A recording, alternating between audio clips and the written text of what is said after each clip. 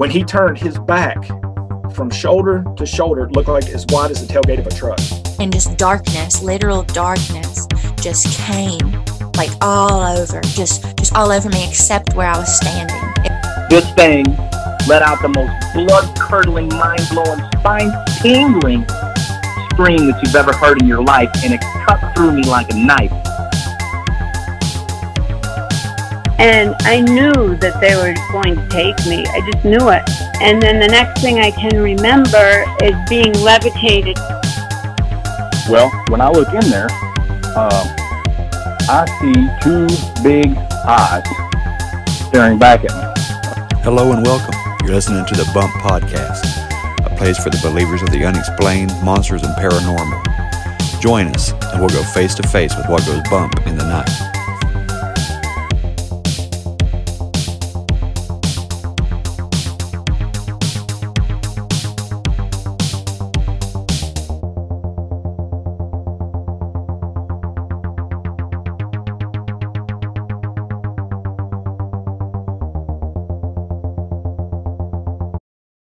Hey there, believers. I got a fun episode for you today. It's another one about Bigfoot. Can't seem to get away from that guy. This is the second time I'm attempting to do this interview. First time, internet was sketchy. It was horrible. But hopefully I got everything fixed now. I'll be switching internet providers here the next couple of weeks, but that's another story. Today, I'm bringing on Dr. Russ Jones. He's the author of Tracking the Stone Man, showing it right there for you to see. Those of you that don't have Patreon, I guess just Google it. Tracking the Stone Man, West Virginia's Bigfoot by Dr. Russell L. Jones. We're going to go over some of the material in his book and, his personal experiences and research that he does to this day with BFRO. Russell he's a wealth of knowledge, and I just really look forward to hearing his insight. So with no further delay, we'll go ahead and bring him on the show.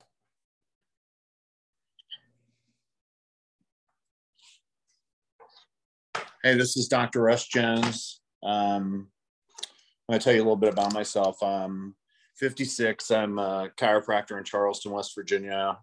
I've been in practice almost 30 years. I'm a certified master naturalist. I have an undergraduate biology degree, aside from my doctorate degree. And I have been interested in Bigfoot since I was a young man, and it's largely shaped a lot of my life. It decided where I came to practice, coming to West Virginia. It shaped where I bought my farm in Ohio. It's decided a lot of my life because as a young man, I had a couple of experiences and I just could not let it go. And so it's always been with me. I can't get rid of it. But what happened to me was, I grew up in this family that we were all woodsmen and outdoorsmen year round. We dug ginseng, we trapped, we had rabbit dogs, we had coon dogs. We hunted everything that was in season. And, I killed my first rabbit when I was 6, my first deer when I was 8. So, it was a big deal in my family for us to have that. But New Year's Day, we had a very bad winter storm. We got about 4 inches of snow in Southeast Ohio. It was New Year's Eve. And then New Year's Day, I went out hunting, and I was with a gentleman that was in the Army. And we were coming along a hillside. We had about 4 inches of snow, like I said, and it was one of those bluebird sunny days. It was just a beautiful day, but really cold. I came along a hillside, and I knew that there was a cave up high on this hillside. And when I came along, I saw barefooted human footprints. I did not know that there was such a thing as Bigfoot. I'd never heard of it. The gentleman that was with me, we both looked at the tracks. I just assumed that it was a vagrant that was maybe had found that cave way back here in the woods and was living there. And so I walked up to it to see if there was like clothes in it or a fire, but there was nothing like that. And I remember him and I stood and talked about it for a long time, and had decided whether or not to follow the tracks or whatever. And I remember us hearing some type of, yell or a noise after being there for a little while, but we just went on and kept hunting. And later that year, about 2 miles from there across country, there was a beaver dam that was remote that no one knew it was there except for my family, because the creek in the summer you could literally jump across, but about 1.5 miles or so back in the woods, it was a several acre beaver pond with great fishing.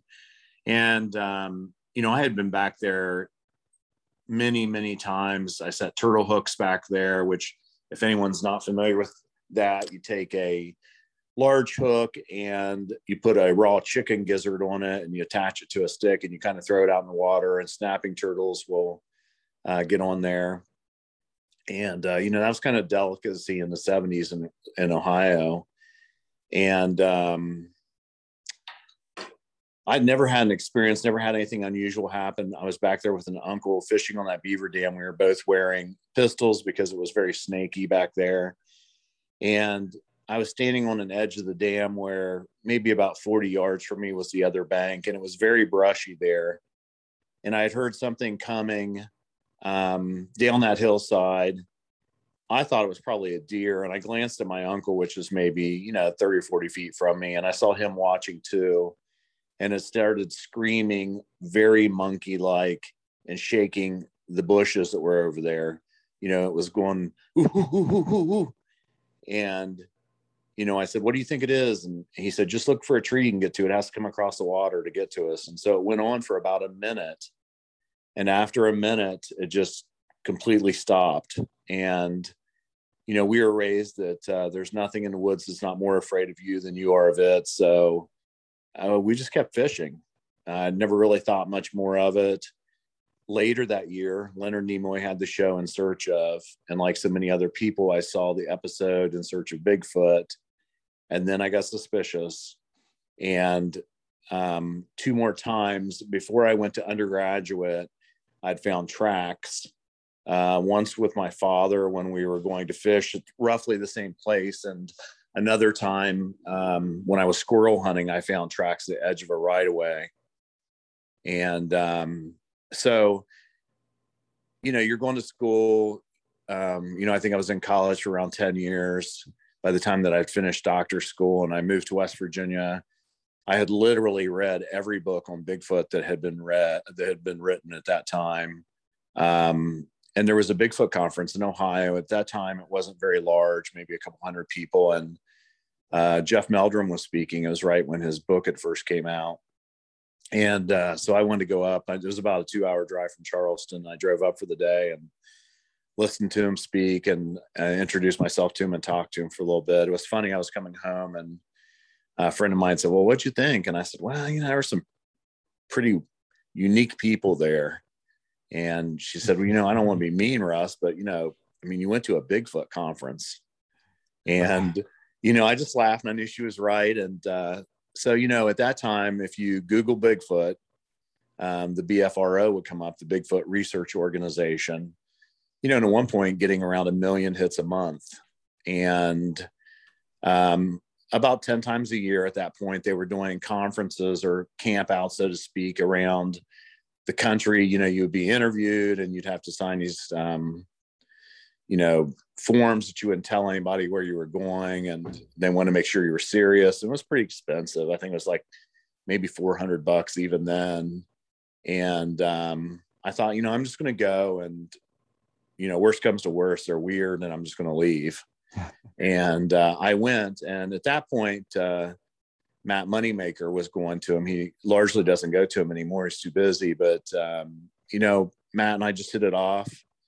And I spent a lot of time with him that weekend. And then after that weekend, I started doing the reports for Ohio and West Virginia in the group. And I would say that, I was pretty sure that I thought that there was something out there. Wasn't completely sure. I hadn't really seen something. But now, all these years later, I have to say that I'm convinced that, indeed there is something out there. It was interesting. The first report that I got was a state policeman, a trooper, in Raleigh County here in West Virginia, which is, the Beckley area. And so I called him and went and talked to him. And, he'd been riding a 4-wheeler. He liked to hunt ginseng. And it was the spring of the year, but he had his wife on the back of the 4-wheeler and they were riding a right of way. And then he would go off of it, just looking for places that in the fall when you could hunt ginseng. He could do it, but he was just at that point, just kind of looking around. And he told me that he had taken this path off the right of way and he was putting along, and he said he saw a fire burn stump and he didn't think much of it and continued to putt along. And he looked back at it and he paused and he asked me, "Have you ever seen one?" And I said, "No." And he said, "Think sheet of plywood that large." Wow. He said, "I'm not saying that they take people, but people disappear. And it's just so large, Russ, you can't even imagine." And he said, "I had a gun, but," he said, "it never even occurs to you. It's too big." And I'm hitting reverse on the 4-wheeler to get out of there. My wife's like, "What are you doing?" And he said, look. And she just started screaming, "Oh my God, no. Oh my God, no." And, it was pretty traumatic for that woman. She had got some counseling. They moved into the town, as a town was, in Beckley, West Virginia, as opposed to living out in the country. And, I took him back there at night where it had happened. He was with another state trooper. They both had their guns drawn. He was chain smoking. He was crying. And I thought, he saw something, or, he believes he saw something. And, in West Virginia, we get about, Ohio gets about a report, maybe 2 a week. And I'm not saying a legitimate great report, but, just a report that's probably in all likelihood someone is misidentified something. Or since the TV show Finding Bigfoot was on, I've helped with that TV show several times and been on it, I think 4 times. Prior to that show, really, most people didn't even know that Bigfoot really made a sound. Right. They, some people knew what Bigfoot was, but, then for a long time when that show was on there, all the reports we would get would be like something along these lines. "I've been in the woods my whole life. I heard this sound. I've never heard anything like it. And I know all the animals." And a lot of them, probably 75% of them were like that. But, in West Virginia, we were probably getting maybe a report every couple weeks. And probably, like I said, the great majority of them are misidentification, but about 2 or 3 times a year in Ohio or West Virginia, you would get a report that was remarkable, that was a doctor, a state trooper, a game warden, a very experienced, bright person that was well-spoken. Yeah. And, and you live for those reports. And that's one of the interesting things about Bigfoot is, the witnesses really largely don't have anything in common. The most common sighting is a road crossing. We have one place in West Virginia where there's been 5 road crossings. That's the most that I know of. Where's that at? But that's on Interstate 64 around Alta, near Lewisburg, West Virginia. Okay, that's a good spot. Yeah, it was interesting. I was trying to figure out why there were so many road crossings there. And not very far from there is a butcher house. Oh, wow. So, I don't know if it has anything to do with that or whether it's just, there's kind of some caves through there and, and there's a valley that goes through there, it's kind of a good place for the wildlife to cross. So I'm not really sure. The second most common place that we ever had sightings, one would be on the road to Cranberry Wilderness area, around Falls in the Hills, that area, Kennison Mountain. And then we had up by Seneca Rocks, which is a very beautiful place in West Virginia. on the steep mountain going into it. One year there was 4 sightings in 1 week on the road. Oh my God. Yeah, probably in all likelihood, with me guessing, it's probably a juvenile male, maybe extending his territory. Mm-hmm. And, and that was probably the deal there. But now, if I'm seeing patients and I get a call, my staff knows that I will, fortunately I have younger doctors that work in my office, but, I will leave immediately if I think there's a chance for me to go see footprints that are fresh, or something like that. Right. I've largely have quit ambulance chasing for years. I had my game cameras, which is kind of what I'm known for, I would say, across the country. I've got 36 game cameras out, all of them expensive. And I had them from the high mountains of West Virginia into South Central Ohio. And I spent most of my free time just visiting, moving cameras. I try to keep them out in location for a year at a time, assuming that the animals probably aren't staying in that area all the time, that they're kind of moving through. Right. So that's what I've been doing now is, trying to figure that out, still managing all those camera traps. Instead of being in Ohio 1 week, one weekend, and next weekend I'm in Otter Creek Wilderness area or Cranberry or whatever it happens to be. Now I've limited myself to just 2 or 3 areas at a time. And I try to spend all my time and all my cameras in that area.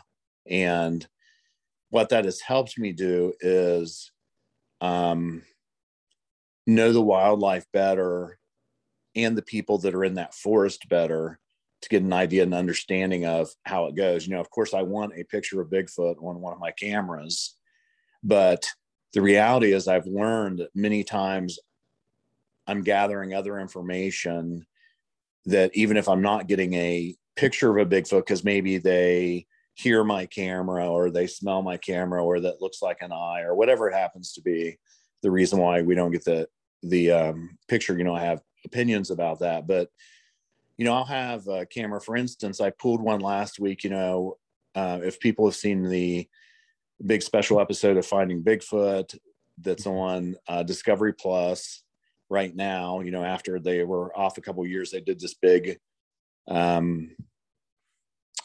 reunited type show. And I'd helped with that show, and some of the witnesses on there were mine. And I was I've one been of friends them. with those guys. Yeah, that's right. Thank you for that, by the way. That was fun. Yeah. And so, some of our mutual friends, were on the show, and they spent a lot of time at Kanawha State Forest. Yeah. And I'd had cameras in Kanawha for probably, 10 years in different parts of the park, and had never gotten anything, for whatever reason. I was trying different things out in different areas.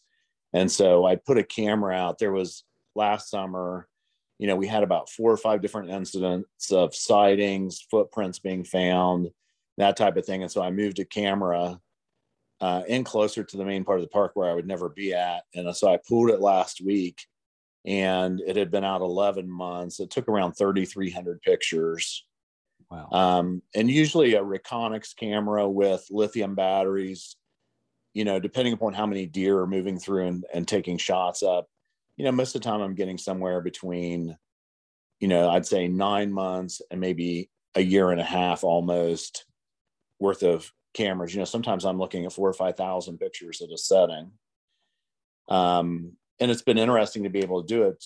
Like I said, there's things that you don't know. There's some parks that are in Ohio that the rangers know now that there's, say, wild boar in those parks that they didn't know that were in that park before, or they didn't know they were in that area before. And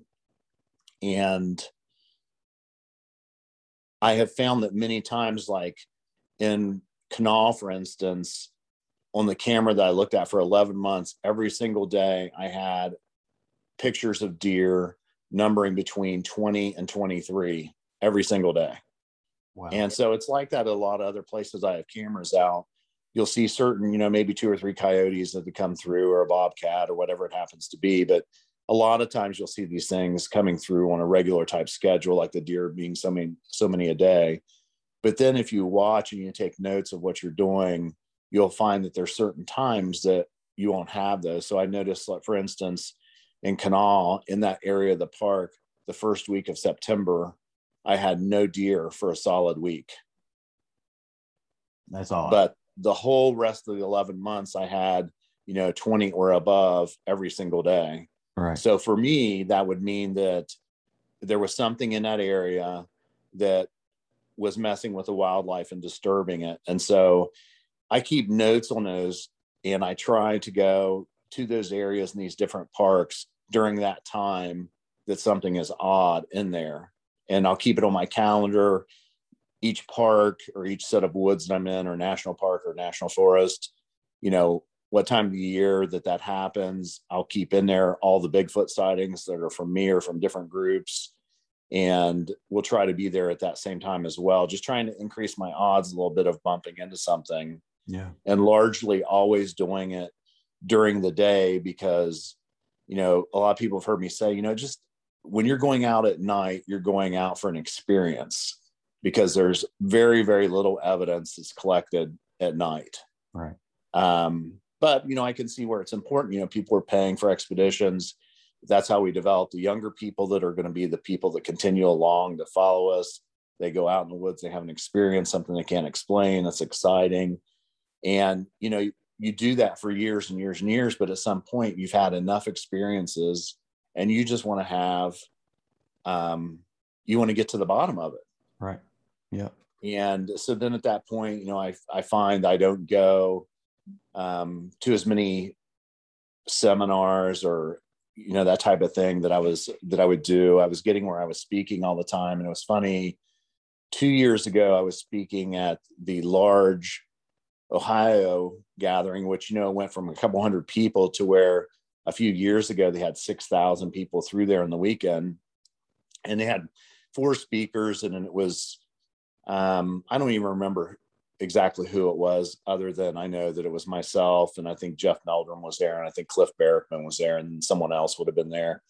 And so I was having lunch with Cliff, and we were talking, and he's like, so what do you got going on now in the woods? And I was saying, well, I got 30 something cameras out, and I have these feed stations I've got out. I've got these places that I'm putting rocks and marbles and cliffs and overhangs, and I've got mirrors out in the woods, large mirrors that are hanging in different angles and stuff. I said, I'm just trying all these things. And he's like, man, I don't hardly get to go out anymore. I'm speaking all the time.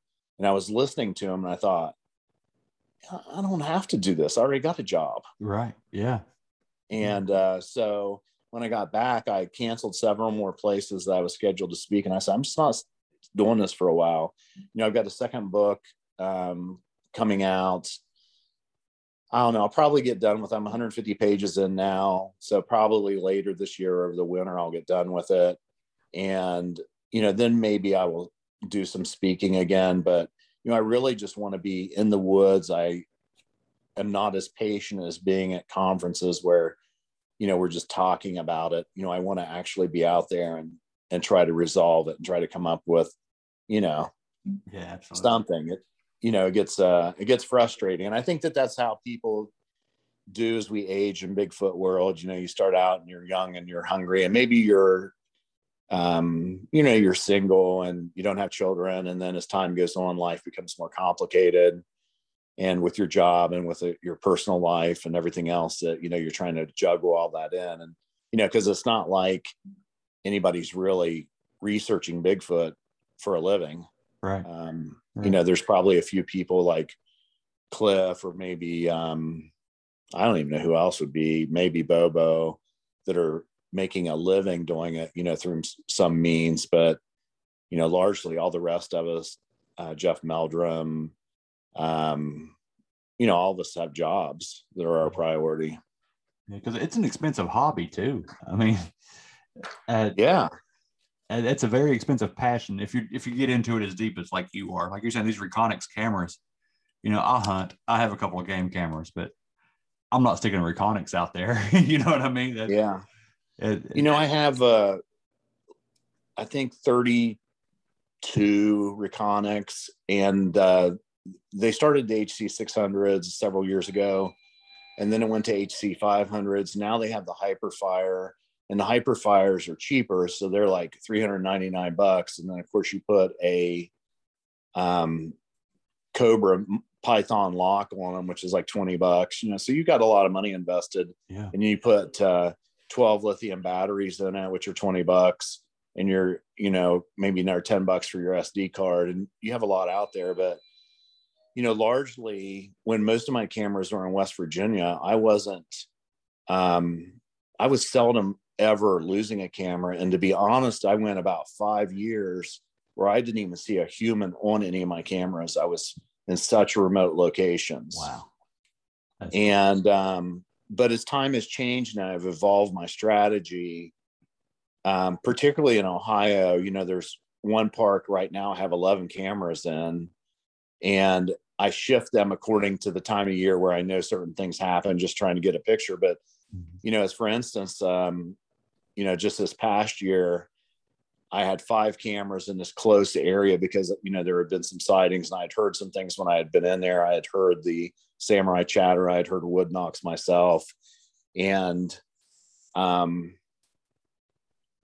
had 2 cameras that during 2 different weeks in a 6-month period had no deer, had no nothing. The same thing that I was telling you previously that made me suspicious, you know, that they were in there during that time. But it was interesting. I was telling you before that I recently had this thing happen, the story. I had lost a camera in this area, and this is the second most remote area in all of Ohio. And I have probably 4 cameras out in the most remote area. And then, you know, several cameras out in this other area. Well, I've been putting peanut butter out, you know, Tom Shea, which is, you know, he's a researcher in Kentucky, and Tom has probably got more footprint casts than anybody in the nation so far. And, you know, I had talked to him quite a few times on occasion, and he was talking about that. And I thought, you know, what's the harm in putting Nutella or peanut butter out? And so I would just go to Dollar General or wherever, and, you know, it was $1 for a jar, and I'd duct tape it to a tree. Some I would put a camera on, some I would not put a camera on, just mixing things up. And a year ago, next month, I lost a camera. I'm not exactly sure how the camera disappeared. I don't know if, you know, at one point I believe that if people took those master tool type things, that they could kind of pry them off. Right. And so I wasn't sure if, you know, if something had taken it off or if that happened, but I had a really good setup in this remote location that I cut these branches and trimmed them. And so it was really hidden. And I put these collared rocks on this stump, and I was just trying to get something to mess with them. Well, the camera disappeared. And so, you know, I still have other cameras out in there. And then of course I have peanut butter, you know, maybe 2 or 3 out there. I don't remember exactly how many. And several months ago, I had one of my peanut butters disappear. And Tom had told me his experience had been that the peanut butter would disappear. Then after a period of time, you would find the peanut butter in the general area with the lid back on, but it would be empty. What? And yeah, so I really had not had an experience where something had taken my peanut butter. But, you know, like as a researcher, I think we had to try all these things. You know, we got to come up with different ideas. We just can't keep doing the same thing. So, you know, we should be sitting down, trying to come up with dozens of ideas of different things, of looking at different things. Like, for instance, the cameras, I think that they hear. I think there's some studies that show that, you know, the Chinese have some rainforest that have some endangered species in. They're trying to find some undocumenteds. You know, they tested all the game cameras in the United States. They found out the Reconyx was the least noisy, because you can imagine the noisier something is, it's wasting energy. So as a result, the battery life is not as long. Right. And so the average camera is around 30 decibels. So for you and me, we probably can't hear it, but younger kids probably could hear it. So animals probably hear it. So now, you know, I've concentrated on trying to get those cameras maybe closer to noisemakers like, you know, creeks or different things like that. But nonetheless, so I lost this peanut butter finally. Had no idea. Well, I was out in the woods coming through this deer trail. I got to the tree where I had lost the camera on a year ago, and the lid of my peanut butter was leaning up against the tree, but the peanut butter had been 3/4 of a mile away. That's pretty incredible. So yeah, so it was interesting, you know, like I think that they're one of the reasons why we don't get pictures of them is I just don't think that they're as common as what people think they are. You know, in West Virginia and Ohio, you know, maybe there's 125, 150 or so, just guessing. Yeah. And so, you know, that would mean there would be like a family group in each county. And so you can imagine, like, you know, 25 miles by 25 miles and your dog gets loose, it's hard to find. Imagine if it's an animal that has been raised there that's, well, you know, they're curious of humans, but generally leery of humans, and they've been raised to know where people go and where people don't go. I mean, it'd be hard to get around them. So, you know, I don't think that they're in the woods every time we go. I don't think that they always know, you know, that we're there when they go. You know, they're so large that, you know, it'd be hard for one area to sustain enough food, but it makes sense to me that, you know, that they would kind of, I don't believe really in kind of a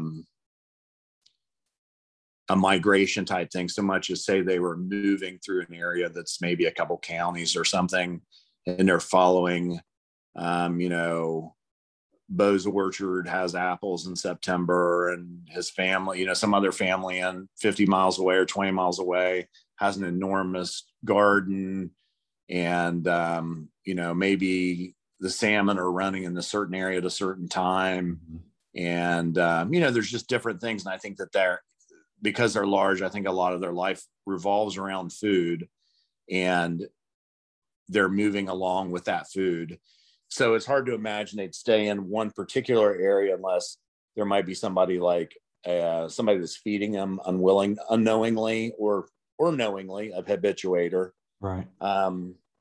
Largely, you know, that would be the only way it would probably happen. But it was funny. I was talking to a friend of mine, Brad Kennan, out of Ohio, and I told him about that peanut butter lid being there. And he said, well, to me, they were telling you that they didn't like your camera, but they did like your peanut butter.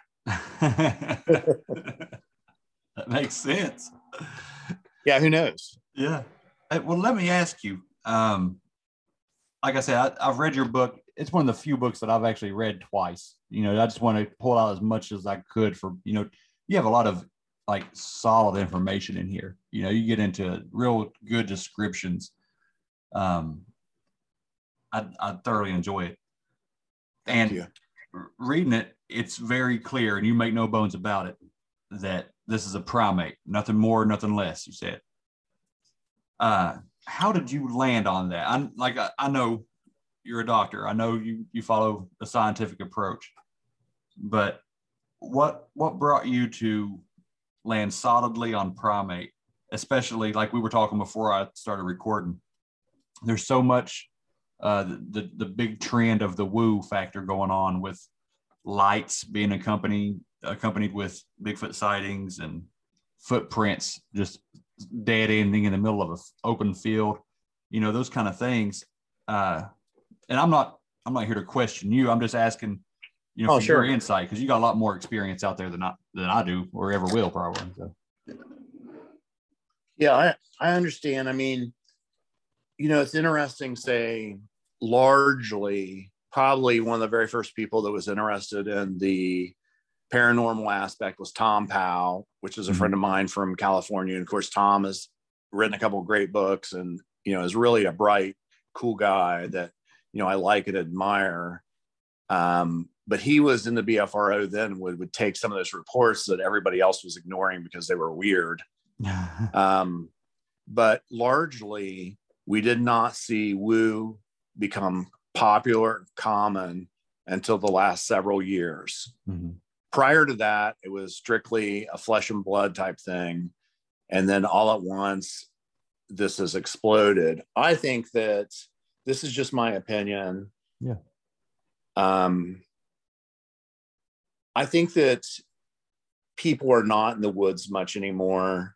I hardly know anyone that's very much in the woods at all. Maybe some hunters that, they bow hunt a little bit and they gun hunt a little bit, but other than that, they're not much in the woods. But, here in West Virginia, it's rare for people to be farther than a quarter mile from the nearest road or trail. And in fact, Pennsylvania did a study with GPS, and they found that, as there over 99% of the hunters never went farther than a quarter mile from the road or trail. And I think that that's the way it is for most people. I mean, we're at a time in society where people are afraid of getting lost. They're afraid of the dark. They're afraid of snakes. They don't want to shoot a deer over a hillside and have to drag it up the hillside. People don't have as much time as what they did. And quite frankly, hunting isn't as popular. And so I don't believe that, for instance, like yesterday I was on Twitter and some guy posted this tree break. And so, he's like, shows a picture of a tree break. And I sent a message and said, well, how it's a Bigfoot, man? He's like, the angle is broke. I've seen many like this before. But, the woods is full of tree litter is what I call it. Yeah. That Joe Beelart, the Road Oregon Bigfoot Highway, said that maybe 1 in a million tree breaks mean something in the woods. I believe that the primates, the higher primates, some of them do stick structures and break things and mark things and things like that. But let's face it, if they did it all the time and if it was common, our forefathers would have recognized it and they would have hunted them all down like they did everything else. That's true. And these guys, our great grandfathers, they were good in the woods. They recognized the trees, how the animals ate. And now people aren't like that. I mean, I see those things in the woods and I always wonder, does that person even know what kind of tree that is? Do they even know what kind of diseases attach that tree? I mean, are they carrying, like a lot of times I have a little magnifying glass that I'm looking at breaks and, they look clean and it looks like a good tree. But once you get under a microscope, you can tell it's diseased or it has animals or little bugs that you couldn't see otherwise. And so I think that people go out, they don't have anything happen, and then they start attaching something woo to it. And I can say that as much time as I've been in the woods, which is a lot of time every single week, year round, that I have never had something happen to me that I could not explain. Now, I'm not discounting what other people have said that they have experienced. Right. I personally have just never had anything like that happen. And I still take the reports and I still listen to what people say. But, what has been my experience is people will have a sighting or something they believe that is Bigfoot related, and then everything becomes Bigfoot related. So I think that woo is lazy. Woo is an excuse. It is because we're not the woodsmen that we used to be, and because we're not in the woods that much. I mean, some of these expeditions, that I go on or that, I'm being paid to go on and lead people. I mean, people think everything is a Bigfoot, every little sound in the woods or something they hear, people are just not familiar with what the animals are like and what they sound like in the woods or whatever it happens to be. Now that being said, I think that the old timers were unaware of noises and sounds that Bigfoot made. And I think many of them probably had experiences, but because they didn't know about it or recognize it, just didn't know. I can remember when I would be coon hunting with my grandfather, and we coon hunted all the time, and we would have hundreds of coons that we had harvested each year. That's how often we were out. And, we would be laying in this remote forest in Ohio where there's nothing but a gravel road for miles with no lights on, sitting on a hillside eating an apple, waiting for our dogs to bark, and would hear a wood knock. And I can remember that number of times. And I'd ask my grandfather what it was, and he would say that it was the way the hollows ran. It made car door slamming funny and noises funny, and it was a car door from some distance away. But that's what he believed. Right. Now I think that if he was still alive and he had a chance to talk to me, and spend time, or maybe just had more experience, maybe there have been some other things that he would have felt differently about. Yeah. And that's natural. People, if they haven't experienced it, or they rationalize it by what they know, nothing wrong with that. Yeah. I think that it's just, here we're having something that, we're trying to convince scientists that there's something else out there, and, it requires extraordinary proof. And not only do we not really have the extraordinary proof, then we have groups of people inside our body of Bigfooters, largely a citizen scientist group that are talking about things that scientists aren't comfortable with. And there are scientists that are interested in Bigfoot and that talk about it privately. But they don't want to be involved with, the orbs or, some of the different things that, people associate with that. And like I said, I know that there's really bright people have had experiences happen, and, and I'm not sure how they explain that, but as soon as I will have something happen, then maybe, I will have some type of belief about that. Right. Yeah. But I still think it's important to talk to them. I still think that we should take the notes. We should hear what they're saying. We should look at it. It should be included in our body of work or whatever it happens to be. But it's clouded the research that's out there right now. Another day is here, and you're ready for it. What to wear? Check. Breakfast, lunch, and dinner? Check. Planning for what's next and how to save for it? That's where Bank of America can help. For your financial to-dos, Bank of America has experts ready to help get you closer to your goals. Get started at one of our local financial centers or 24/7 in our mobile banking app. Find a location near you at bankofamerica.com/talktous. What would you like the power to do? Mobile banking requires downloading the app and is only available for select devices. Message and data rates may apply. Bank of America N.A., member FDIC. This episode is brought to you by La Quinta by Wyndham.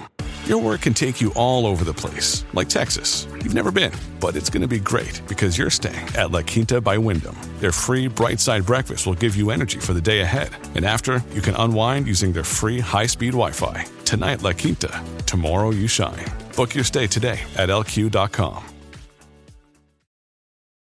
This episode is brought to you by Reese's Peanut Butter Cups. In breaking news, leading scientists worldwide are conducting experiments to determine if Reese's Peanut Butter Cups are the perfect combination of peanut butter and chocolate.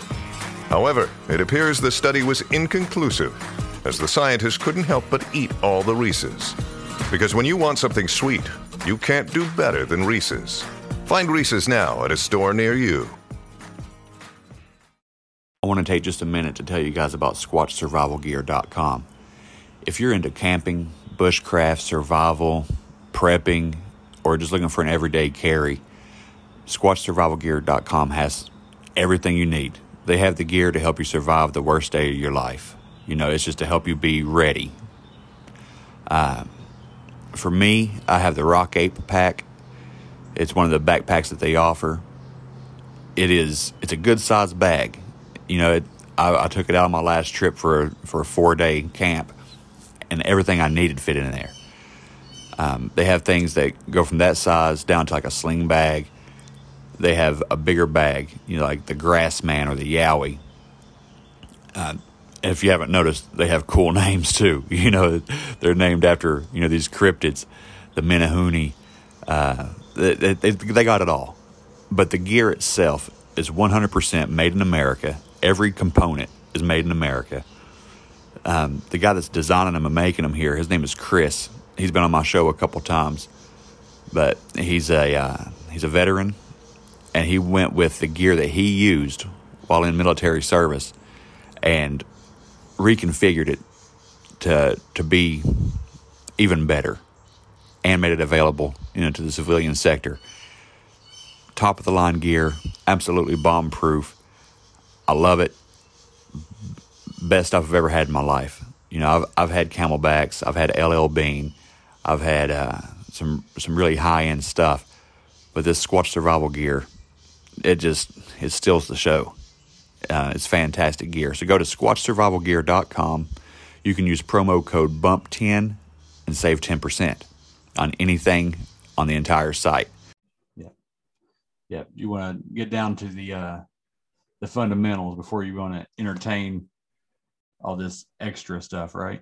You want to? Yeah. I mean, I've never seen, I probably find tracks like, in Ohio, West Virginia, and Appalachia, it's not easy to find tracks, once we have leaf litter everywhere, our hills are steep. So I would say about 3 or 4 times a year, I would find a track that was as good as what you would see on the internet. But, it would be rare for you to find more than a couple of tracks. And, I'd say that I'm probably aware of, say last year, maybe 15 or 20 tracks found in Ohio or West Virginia. Wow. But, let's say that you have a track and you want to send it to somebody like Jeff Meldrum, which, is obviously who everybody would consider the expert on footprints. I mean, it's gotten to a point now that, unless Jeff knows you personally, he's probably not going to say, he's going to say something like, well, it's interesting or it's compelling. He's not able to say definitively, what it's going to be. Well, one reason is Dr. Meldrum's come out and he's told you all these things that he looks for. So if there is a hoaxer out there, they're going to try to up their game to match the things that he's, identified, with the dermal ridges and all that stuff and the break in the foot. And, so he has to be more skeptical to people he doesn't know. It just makes and we've had some people that have produced some fake tracks that are compelling, that experts have been wrong on. But just from a common standpoint, it just doesn't seem reasonable to me that there's, for instance, in nature, we find that everything, it's a law of nature that everything largely is larger as you get farther from the equator. So a deer that's in Florida is smaller than a deer in Canada, and so forth and so on. It's escaping me now. It shouldn't be. It's in my book, and I talk about it all the time, but what the name of the law is. But, does it make it reasonable sense then that people that are faking or hoaxing, that they know that an average track found in the South on average is smaller than the average track that's in the North, and they're reproducing it that way? I mean, I just don't believe that. I don't believe that people will fake a track that's 4 miles from the nearest trail, because what are the odds that someone like me, as much as I'm out, is going to come across that exact spot? I mean, I believe that these animals are cognizant. Mountain lions, monkeys are cognizant of leaving their footprints. Yeah.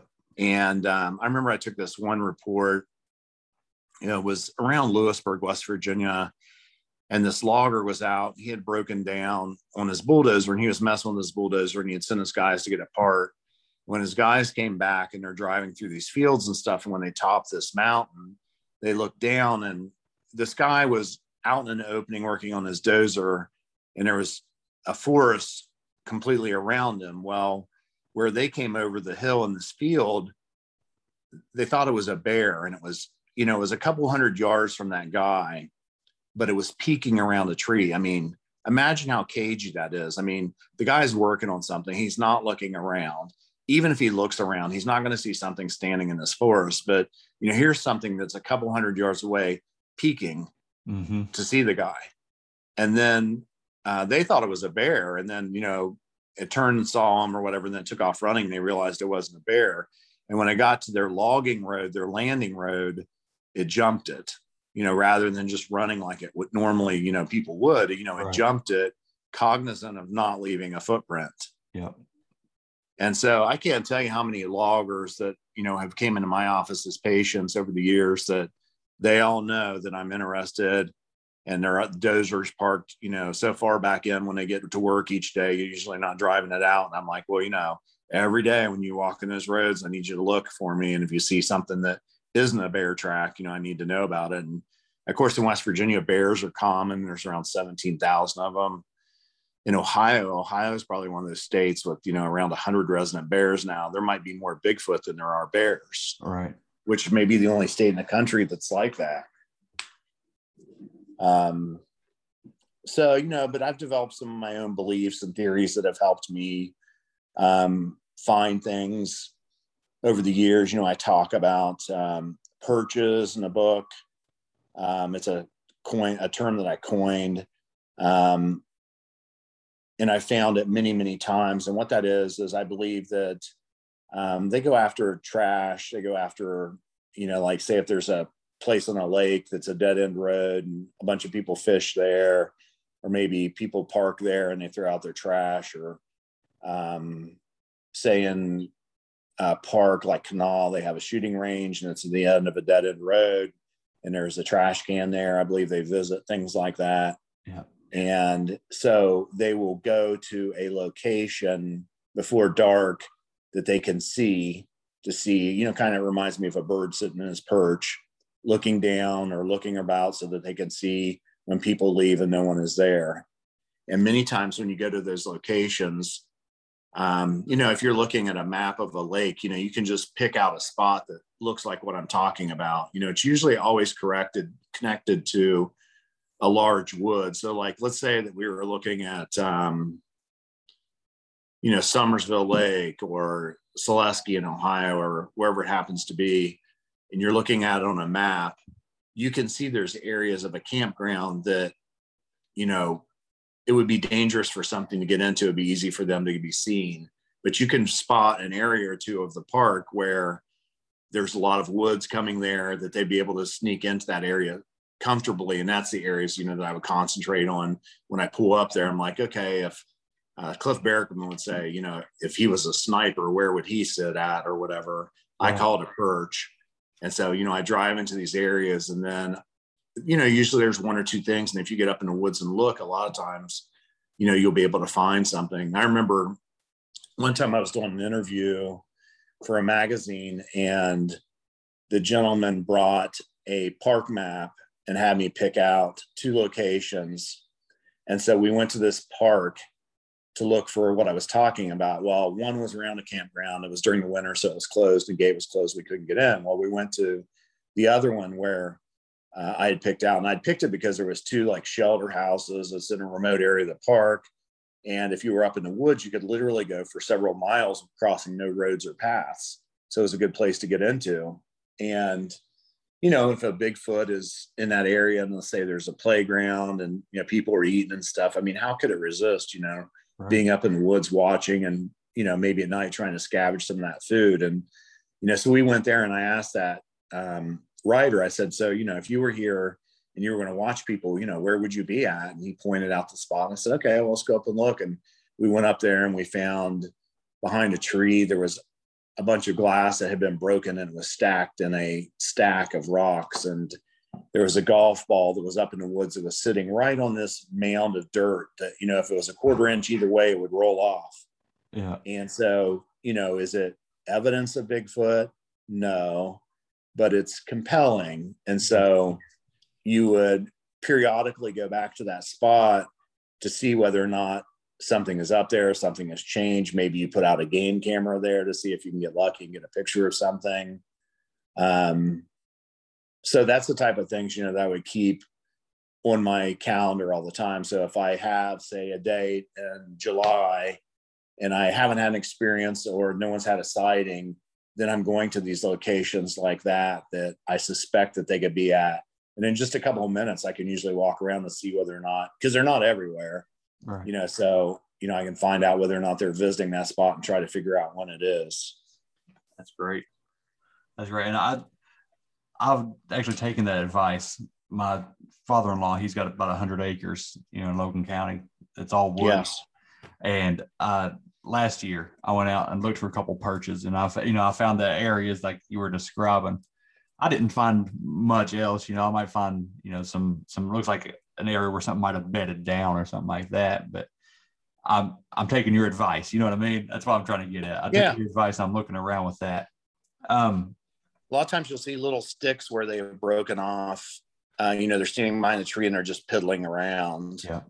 But I mean, I think the first thing whenever I'm going to a sighting or a location is I'm always thinking, why on all the places that we could be, and I think I told you before that I had the biggest hoax case I ever saw came out of Logan, West Virginia, down your way. And, and so when I went there, just like many places, I'm looking around, I'm thinking, why is a Bigfoot going to be in this location?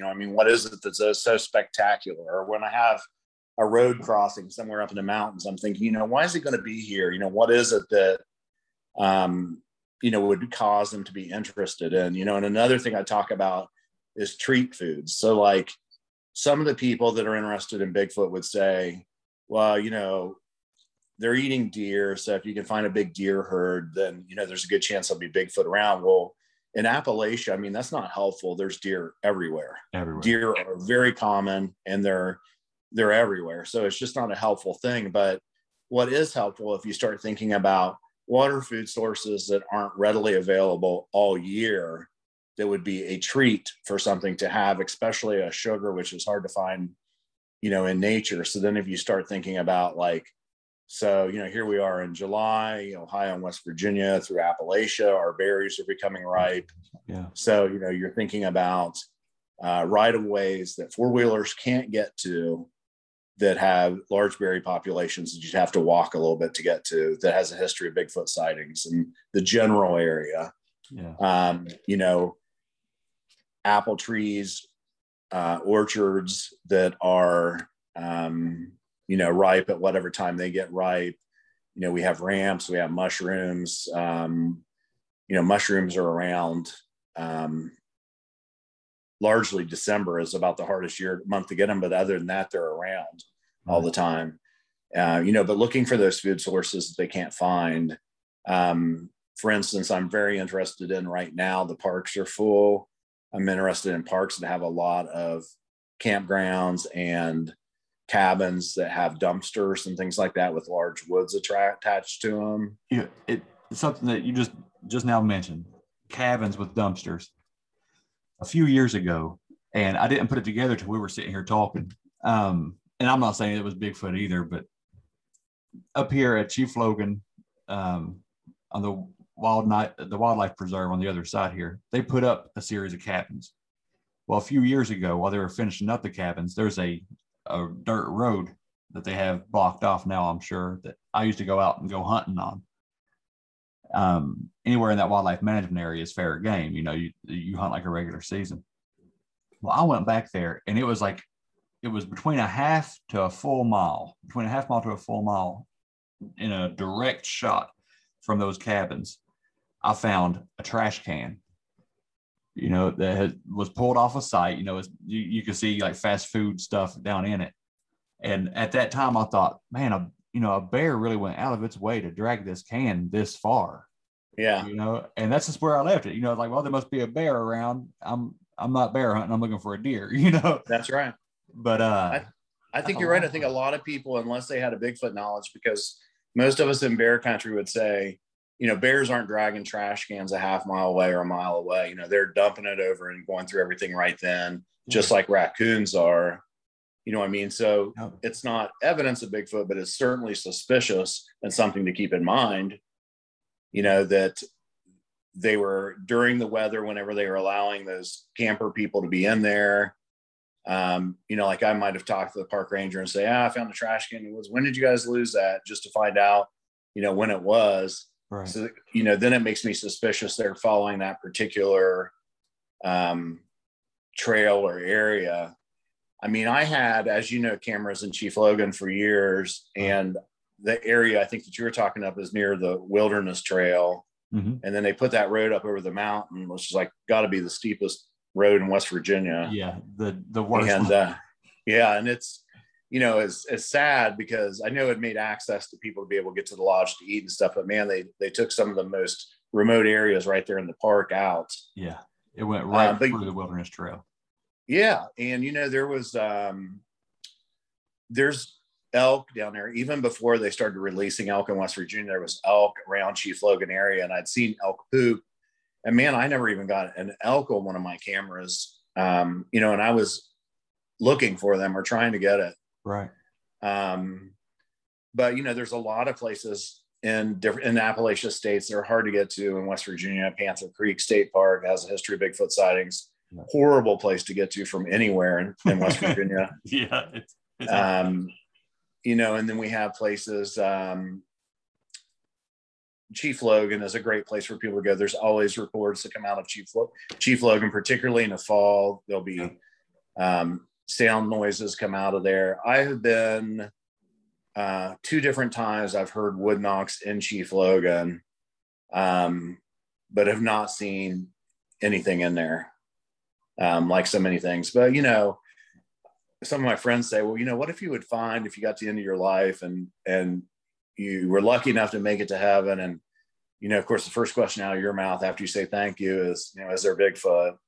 And, and what if he said, no, there's no such thing, or it doesn't exist, or whatever, then, in my mind, I just enjoy being in the woods so much that it wouldn't have been a loss for me, because just that time is worth so much to me. And, really, I'm not whole in my personal life if I'm not getting out enough, and so for me, that means at least 2 to 3 days a week, I'm trying to be out for several hours. And then at least every couple of months, I'm going to be off a week, and I'm going to try to spend most of that whole week in the woods. That's the way to live, man. That's the way to live. Yeah. I don't get to take that much time away from the family, but I do take a couple of weeks out of the year just to go out. I'll go camp a little bit, go fish every opportunity I get, and hunting season, it's on the weekends basically, but I try to go almost every weekend. But yeah, man. Do you ever get to the point where you get consumed though, like with, especially like the Bigfoot thing, you want to, know more? I mean, for instance, there was 3 weeks ago now, it might've been 4 weeks, there was a sighting of a juvenile Bigfoot on the road going to Babcock State Park in West Virginia, and 2 cars following each other that didn't know each other both witnessed it and saw it. Wow. Yes. And it was a 3-foot tall Bigfoot running across the road that was an orangish brown color. Wow. And, so you get those, and, people that don't live in Appalachia, in Appalachia, every place is a good place for Bigfoot and could be anywhere. Yeah. And so it's tempting to go running up there, but I've been to these sites many, many times hours after the sighting, and, the Bigfoot's not there. You might have found the footprint. But, you wouldn't find anything. I can remember one year I had went to this place, and I gotten called, and, this lady was a teacher, and she went outside. She had a headache. And when she stepped outside, she smelled a smell. And, of course, that's common with, you hear it with Bigfoots. The reality is about 15% of the reports have a smell associated with it. And people generally believe, the great apes will have a gland called an apomere gland, that when something is frightened or as something is nervous, it puts this smell off. And, so sometimes those of us that have been in the woods, will smell something or whatever, but it may or may not be associated with Bigfoot activity. And so she stepped out on there. She said that she told me that she thought that her dogs had gotten in the creek, and they were always laying underneath her porch. And she thought all dogs got underneath the porch again, or in the creek again. And when she looked up, she had a dusk to dawn light, and standing there, she said, was a Bigfoot just standing there looking at her, and not very far, maybe 40 yards from her. And as soon as they made eye contact, it just started walking, and it walked through the freshly tilled garden that they had. And so, the next day, then I was up there to look at it. But it was funny. I think that, people are as interested about the Bigfoot people as they are about the Bigfoot himself. They're curious about, who's going to show up at their house. That's the Bigfoot guy. Probably. And so that's what I was saying earlier, if I had some advice, it would be to choose a spot that has a history that you can get to spend time regularly, and spend as much time as you can in that location and get to know that area better, rather than just, being all over the place. And I know my good friend Matt Pruitt, Matt has said the same thing. And I know him and I both had regrets that we spent a lot of years ambulance chasing reports. You know, just a good report would come in and, you know, you'd be just wanting to get there. And, you know, like one time a logger, he had this guy with him, and this guy was the youngest sheriff in the history of Florida. And he was from West Virginia. He retired. He was pretty young, but he came back home, and he went with this logger just to spend the day driving, just to catch up and talk with him. They're driving along this road, and there's a creek next to the road and a kind of a brushy field next to it. And then one guy is looking across there. And when he got down the road, he stopped about 100 feet. And he said, "Did you just see what I saw?" And the guy said, "Did you see Bigfoot down on one knee drinking with water out of his hand?" And he said, "Yeah, that's what I saw." Oh my. And, you know, so when you hear that, I just have to go. Yeah, man. And, Yeah. And so, I'm there and I'm at that spot and I'm looking around, but like there's just nothing there anymore. But I mean, a lot of times it haunts you. Like the place where I had experiences where, I got yelled at when I was younger, probably a couple times a year, I will walk into that place before dark and just sit. It's when you're an outdoorsman, a woodsman, and you've always spent your life in the woods, annoying everybody in your family because you're walking down a creek and you're like, "What kind of track is that? What kind of track is that? It's a red fox." "Well, how do you know it's not a gray fox? How can you tell the difference?" Just bothering these people that are in your life that are woodsmen too. And then you have an experience happen to you that you can't explain, and it just eats at you and shapes your life, affects where you live, how you spend your free time. I think that, when I was writing the book, my whole thought was, like when I went over what I believe that Bigfoot probably was, it was a few pages. I could have literally done pages on every single one, but it wasn't the point. The point I was trying to get was that if just someone just sat down and read your book and you just laid out some of the evidence that was around and some that you found compelling, that by the time they got to the end of the book, they'd say, who knows? I mean, maybe, maybe it's something we should look at, as opposed to, people in New York City. I mean, it's funny, in Appalachia, the Pacific Northwest, around 2/3 of the people believe in Bigfoot. But if you take the national numbers, it's like 27% or 30%, depending on where you read. But, they're including people that live in Miami Beach and Chicago and New York. Right. I mean, they've never in their whole lives been in a woods quarter mile from the nearest road or trail or spent time somewhere, but yet they, have an opinion about this animal. In one interview I was doing, the gentleman said, "Well, it just seems like that if something was like that out there, we would have found it." I'm like, man, I'm still trying to figure out, who someone is. I mean, there's no one in the woods. Right. Yeah. I mean, there used to be, and it was really common, but, it's just not that common anymore. There's a lot of places that people aren't around. I mean, I can tell you, because of literally a decade of running double-digit cameras in the most remote areas, there's places, in even places like Ohio, that have a large population that only see a person, maybe one person or two people in a whole year will go past a spot.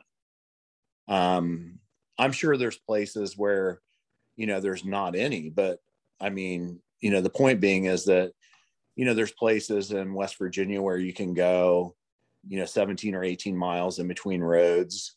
Yes. Very steep, inhospitable terrain that's full of briars and brush and snakes and everything else that people are not getting to. Yeah. So certainly there's plenty of room for them. There's plenty of food for them. I think that the only argument that people make largely is, why we don't have a body. And other than that argument there's really not a reasonable argument. I mean, anybody that's a naturalist or a scientist knows there's plenty of food. You know, if elk and deer and bear and everything else are surviving year round, then these animals could too. Right. You know, it's just a matter of, you know, how they're going about it and how they're doing it. Yeah. And over the last 30 years, our bear population has boomed, you know, and I think it was it Cliff that associates, you know, bear population versus Sasquatch population. If there's like 50 black bear, there, you know, 50 to 1 kind of ratio or something like that.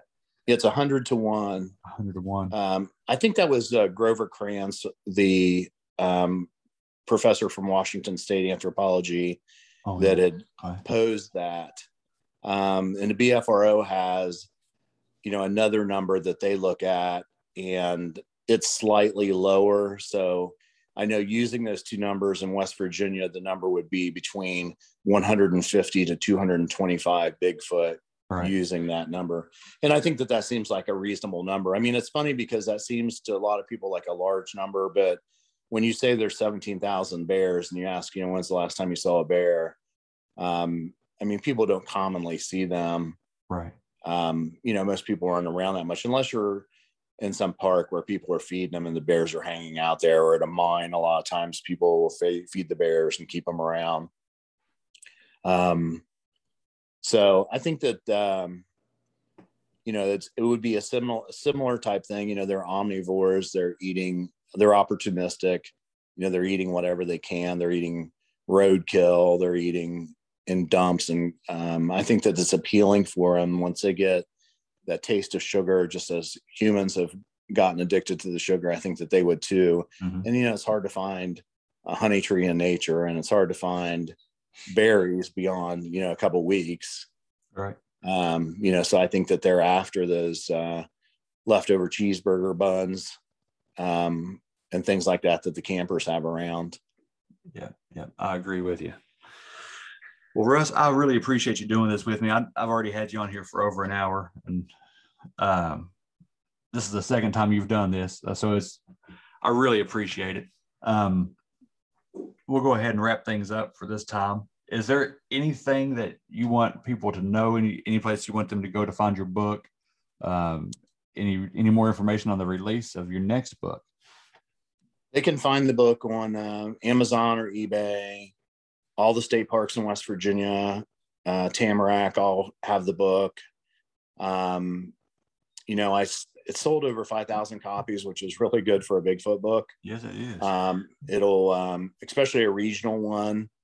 So the next book probably would be next year. It's interesting. The publisher was trying to get me to do one on all of Appalachia. My plan was to go to, say I went to Tennessee and I talked to Matt Pruitt or whoever I considered the best investigator from that state. Then I tried to interview the witness that had the best report from that state. And then I would spend a day and a night in their best territory and write it. And that would be a chapter. But the interesting thing is that, you know, you're so busy just trying to get everything done that it's a challenge to visit all your cameras, live your life, you know, just do all these things. So I'm not sure that I'm going to do all of Appalachia. I think it's going to be a more broader sense of, you know, how to try to get closer to the animal, and maybe the newer reports that, you know, I've had happen. You know, I'm always each and every week talking to a new witness, and I still keep in touch largely with almost everybody in the past that, you know, I've dealt with. Yeah. So now I'm closing in on 1,000 witnesses. Wow. When I did the book, the first one, I had 500 witnesses, and now it's around 1,000. But like I said, about once a year, man, you'll get one. It's compelling. You know, it just leaves you with just no doubt in your mind, you know, that people are seeing something, you know, that's out there. You know, we didn't talk about, you know, what it could be, and I don't know what it could be. I mean, I think it's common sense that the easy thing for it to be would be Paranthropus or Gigantopithecus would be the easy things for it to be. Right. You know, because 10 to 20,000 years ago, The land bridge was open. We have fossils from those things in Asia, not Paranthropus. That would have had to came farther from South America or Africa. Sorry. And, so it seems like it made sense. Interestingly, in the United States, they'd say, well, we don't have any fossil evidence or anything like that. Well, it takes, if you ask anybody, it takes around 10,000 years for a fossil to form on average. I mean, there could well not even be any fossils from it in North America. The land bridge might not have been open long enough. Yeah. In Gigantopithecus, there was hundreds and hundreds of thousands of that huge ape. And we have a garbage bag full of bones and little fragments. Yeah. That's all we got. It's like a tooth and what was it, a molar, part of the jaw? Yeah, molars, and it's got a piece of a jaw. And I was thinking about that before I came on. I mean, only about 20% of all animals do we have actual fossils for. Yeah. I mean, we just recently got them for chimps in the last 20 years. Yes. I mean, there's animals that we know for sure that exist, many of them that we don't have fossil evidence for. Yeah. I mean, so that's not a reasonable argument, but, now I think that, if I had that advice, it would be to try to think differently, to come up with your own ideas about, how you could go about, maybe it's that you're techie and you could do something with a drone, and, drones are becoming more affordable. You can get them with thermals now, and, you can go to a wilderness area and sit in the back of your truck and in your lawn chair or whatever. And then, look in that area and maybe get something that would be compelling for people. I know that Todd Discotel, the scientist from New York University, said that he thinks that there's a way now that a Bigfoot wouldn't have to be killed in order for that to be documented. But I just don't believe personally anymore that people are going to believe it until, there's a body. Yeah. And I think that that'll happen. It's inevitable. I've interviewed 3 different hunters in West Virginia and 1 in Ohio that had clear shots with a gun, and did not take a shot. And I think it's inevitable that, somebody will. Yeah. Do you think they didn't take the shot? Like, what was their reasoning? Was it because it was too human-like, or? It was. Yeah. That's what it was. Yeah. I don't think I could do that. So. I don't think the problem is, it's like, like most of us don't like snakes, you know what I mean? Like, if you want to be in the woods, you learn to get by with them or whatever. But, if someone told you there was going to be a snake coming up in 20 feet, well, it wouldn't be such a big deal. But, it always catches you off guard. Right. And that's the worst thing. And I think that it's people go in the woods and they're not expecting to have a Bigfoot encounter of all things. And, we're just not mentally prepared for when it happens. And I can remember years ago, before we even had really coyotes in Ohio at all, and I was deer hunting with my family, and my brother-in-law told me that he had seen a coyote. And I was like, why didn't you shoot it? And of course now, everybody sees coyotes all the time, but back then we didn't see any. And he's like, man, I just wasn't expecting. He said, for an instant, I just thought it was somebody's dog. And then when I realized it was just gone that quick. Yeah. And I think that that's the way that it is with, with Bigfoot. I don't know how many times that I have gotten close to bears and try to get my phone out and, try to get a picture of it. And it's hard to get all that thing going in the right direction. I heard Doug Hychak, the guy from Monster Quest, and I haven't met Doug yet, but he's a bright guy. And he makes the argument that we all need to go back to the old cameras where, they just automatically focus. All we have to do is just pull our hand up and take a picture. Yeah. And, last year, I think that I may have had my first sighting, and it was not a good one, but it changed what I did. And I started wearing a GoPro in the woods all the time. And, I was at this park, and I was at the park because 2 years prior to that, 2 guys had a clear sighting. They were fishing. They had went into the woods just before dusk to get some firewood for a fire and ran into a Bigfoot, and both of them saw it clearly, very closely. And so it's on my calendar. So here I am in that woods, and it had rained a lot the night before, and I was there the next day, and I noticed there was no cars parked there where I parked. And to get to where I was, it had been a 3.5 mile walk through the woods for someone to get there. And when I was on the trail going in, I noticed that there was no tracks in the mud. No one had been in there or whatever. And Shade, my lab, is always with me in the woods all the time. Well, he's trained and he's off leash, but he's like maybe 20 yards in front of me all the time. And I'm carrying a leash around my neck just in case I happen to run into somebody that's afraid of dogs or something.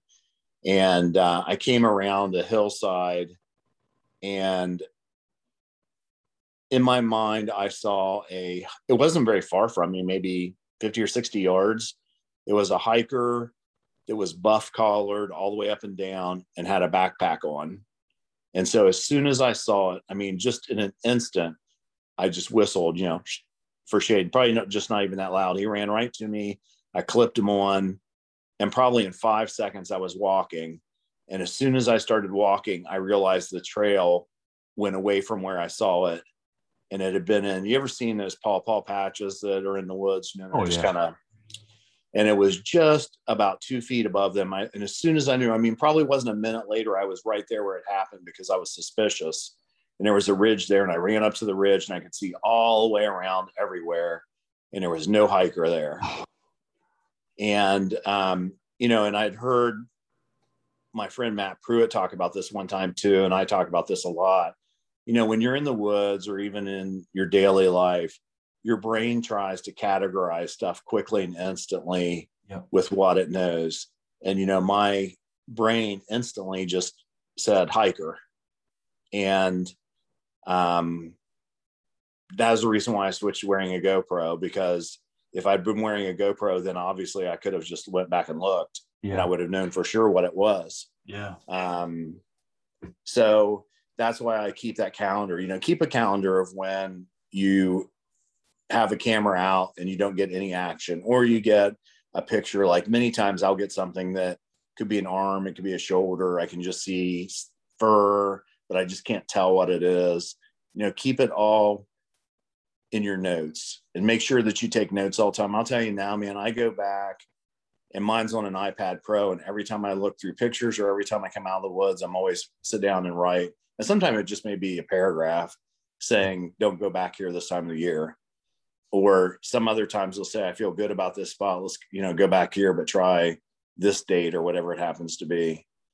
And, so for instance, I had this one place in Ohio that I became friends with the ranger, the head of the park. And, she had suggested places where people didn't commonly go. And so I had went in there, and there was a road that's probably like 3 or 4 miles long. And when I went in there, and it was February 3rd, and there was snow on the ground, but there was no tracks in there. So for 2 weeks, no one had been back this road. And there's no trails back there. So I just went back there and parked. And then I just headed up this creek. And I'm on both sides of the mountain on each side of me, or it's in Ohio, so let's call it a hill. I can see it's been clear cut, and judging by the base of the trees and how they look, I knew it was about 20 years ago. So there's always a lot of deer in those places. And so I'm watching the deer sign pass back and forth along the creek I'm walking in. And then I get up to the head of the hollow, the hollow branches, and I'm like, this is a pretty good spot, because all at once my deer sign just disappeared, and there was some pine trees where sometimes the state, when they would clear cut, they would add a pine forest. Well, pine forest can be around 10 degrees or more warmer or cooler than the surrounding environment. So a lot of times things in nature will go to those. So, I'm in this hollow, my deer tracks stop, and I'm in a place where there's pine trees and it's winter. I'm like, this is a good spot for a camera. So I put a camera out, and as soon as I put the camera out, I hear this wood knock. And if you're familiar in the woods and you hear a wood knock, there's just nothing else it could be. Right. You just know. Yeah. And my dog turned around and looked, because he heard it too. And it was maybe 100 yards from us. And I said, that's where we're going, bub. And so, I just started walking up that hollow further. And then when I got up in there was a steep little side hollow that came out. And I thought, if I can just slip another camera in there real quick, nothing could see me. So I, because I'm usually carrying these cameras, like they have that lock on them. So it kind of makes a big loop, and it's around hanging over me, kind of like a gunsling or something. Right. And, I'm carrying a couple with me all the time. And so I got up there, I'm putting that camera out as quick. And as soon as I did it and was working on it, there was a home run knock, which, as you know, is like super loud knock close to you. And it probably wasn't 50 feet from me, but it was just in a spot I couldn't see. And, you know, so I started up that hollow a little bit farther. Then I heard that samurai chatter, which, you know, when you hear it, it's like you can hear somebody talking and it might be another language, but you just can't tell. And to me, it was something like, woo, hee, hee, hee, and I could just hear that up in the woods. And my experience had been, and with witnesses, is that when you hear that, a lot of times they're rattled, they're excited, good or bad, about something. And so it was almost dark. So I left, and you know, but that's that one place, you know, I've been back in there at that time of the year continuously now, the last 2 years since it's happened. And I keep cameras in there all the time at that time of the year, trying to make sure that I maybe get a break and get lucky with it.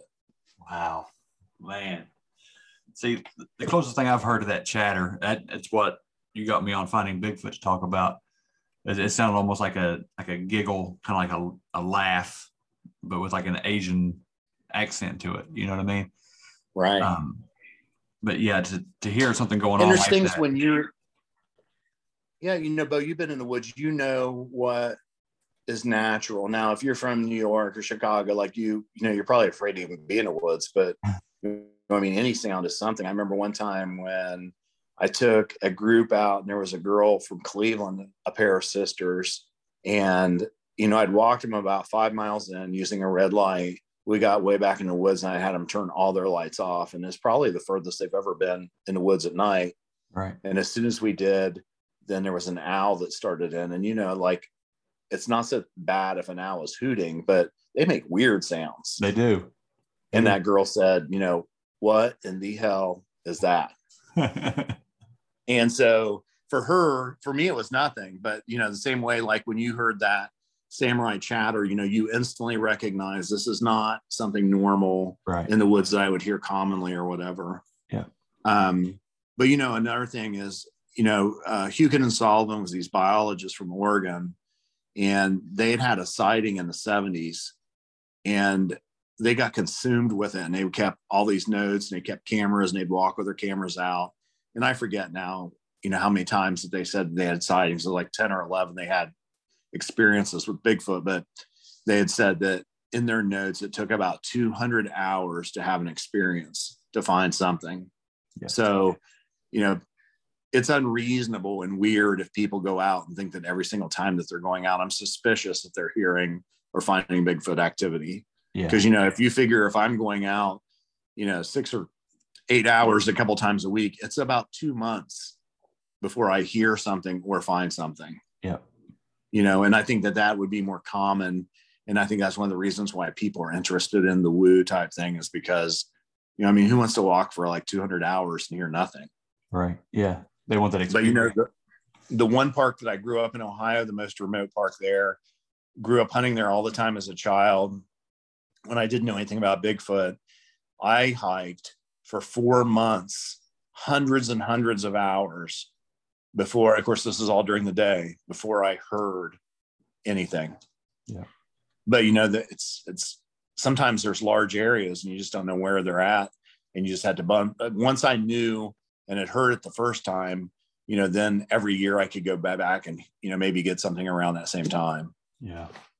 Yeah. It's like when I worked at Chief Logan Park, I worked there for about 4 years while I was going back to school. And I was in the woods for my job. You know, I was clearing trails or running the wildlife exhibit. And like I said, I did that for about 4 years. And then on my days off, I was still up there hiking or, you know, fishing at the ponds and stuff. And I could probably count on both hands how many times I've heard anything or something sounded suspect. You know what I mean? Yeah. And that's probably a couple thousand hours easy. Yeah. In a primo place. Yeah. Yeah. In a great location. So I don't expect to ever go out and find anything off the bat. I remember hearing Wood Knox one, I think it was called Rattlesnake Trail on Chief Logan. Yep. And then I remember if you're fishing at the pond and you're facing the lake, you know, from the road in, and if you look straight in front of you on that highest hill, that's part of, I'm trying to think of what that trail called, that comes up the backside from the ranger's office and goes all the way around. It comes out by the pond. Let's see. I used to be able to rattle them all off. But I know that's the way with me. It's escaping me, but it's relatively close to that area. But I would stand up there many times, and you can look down and see that parking lot. Yeah. But to walk there is 45 minutes or an hour hard walk. And I always wondered how many times did something stand right there where I was watching all those people. Yeah. Yeah. But it's, and you get that feeling every once in a while, man. It's fun to think about that there's something left out there for us to discover. Yeah. Yeah. Even if it all washes out, and the mystery is solved or whatever, there's not going to be a minute wasted. It's fun. It's something fun to think about and to get into. So, and like you said, it gets you outside.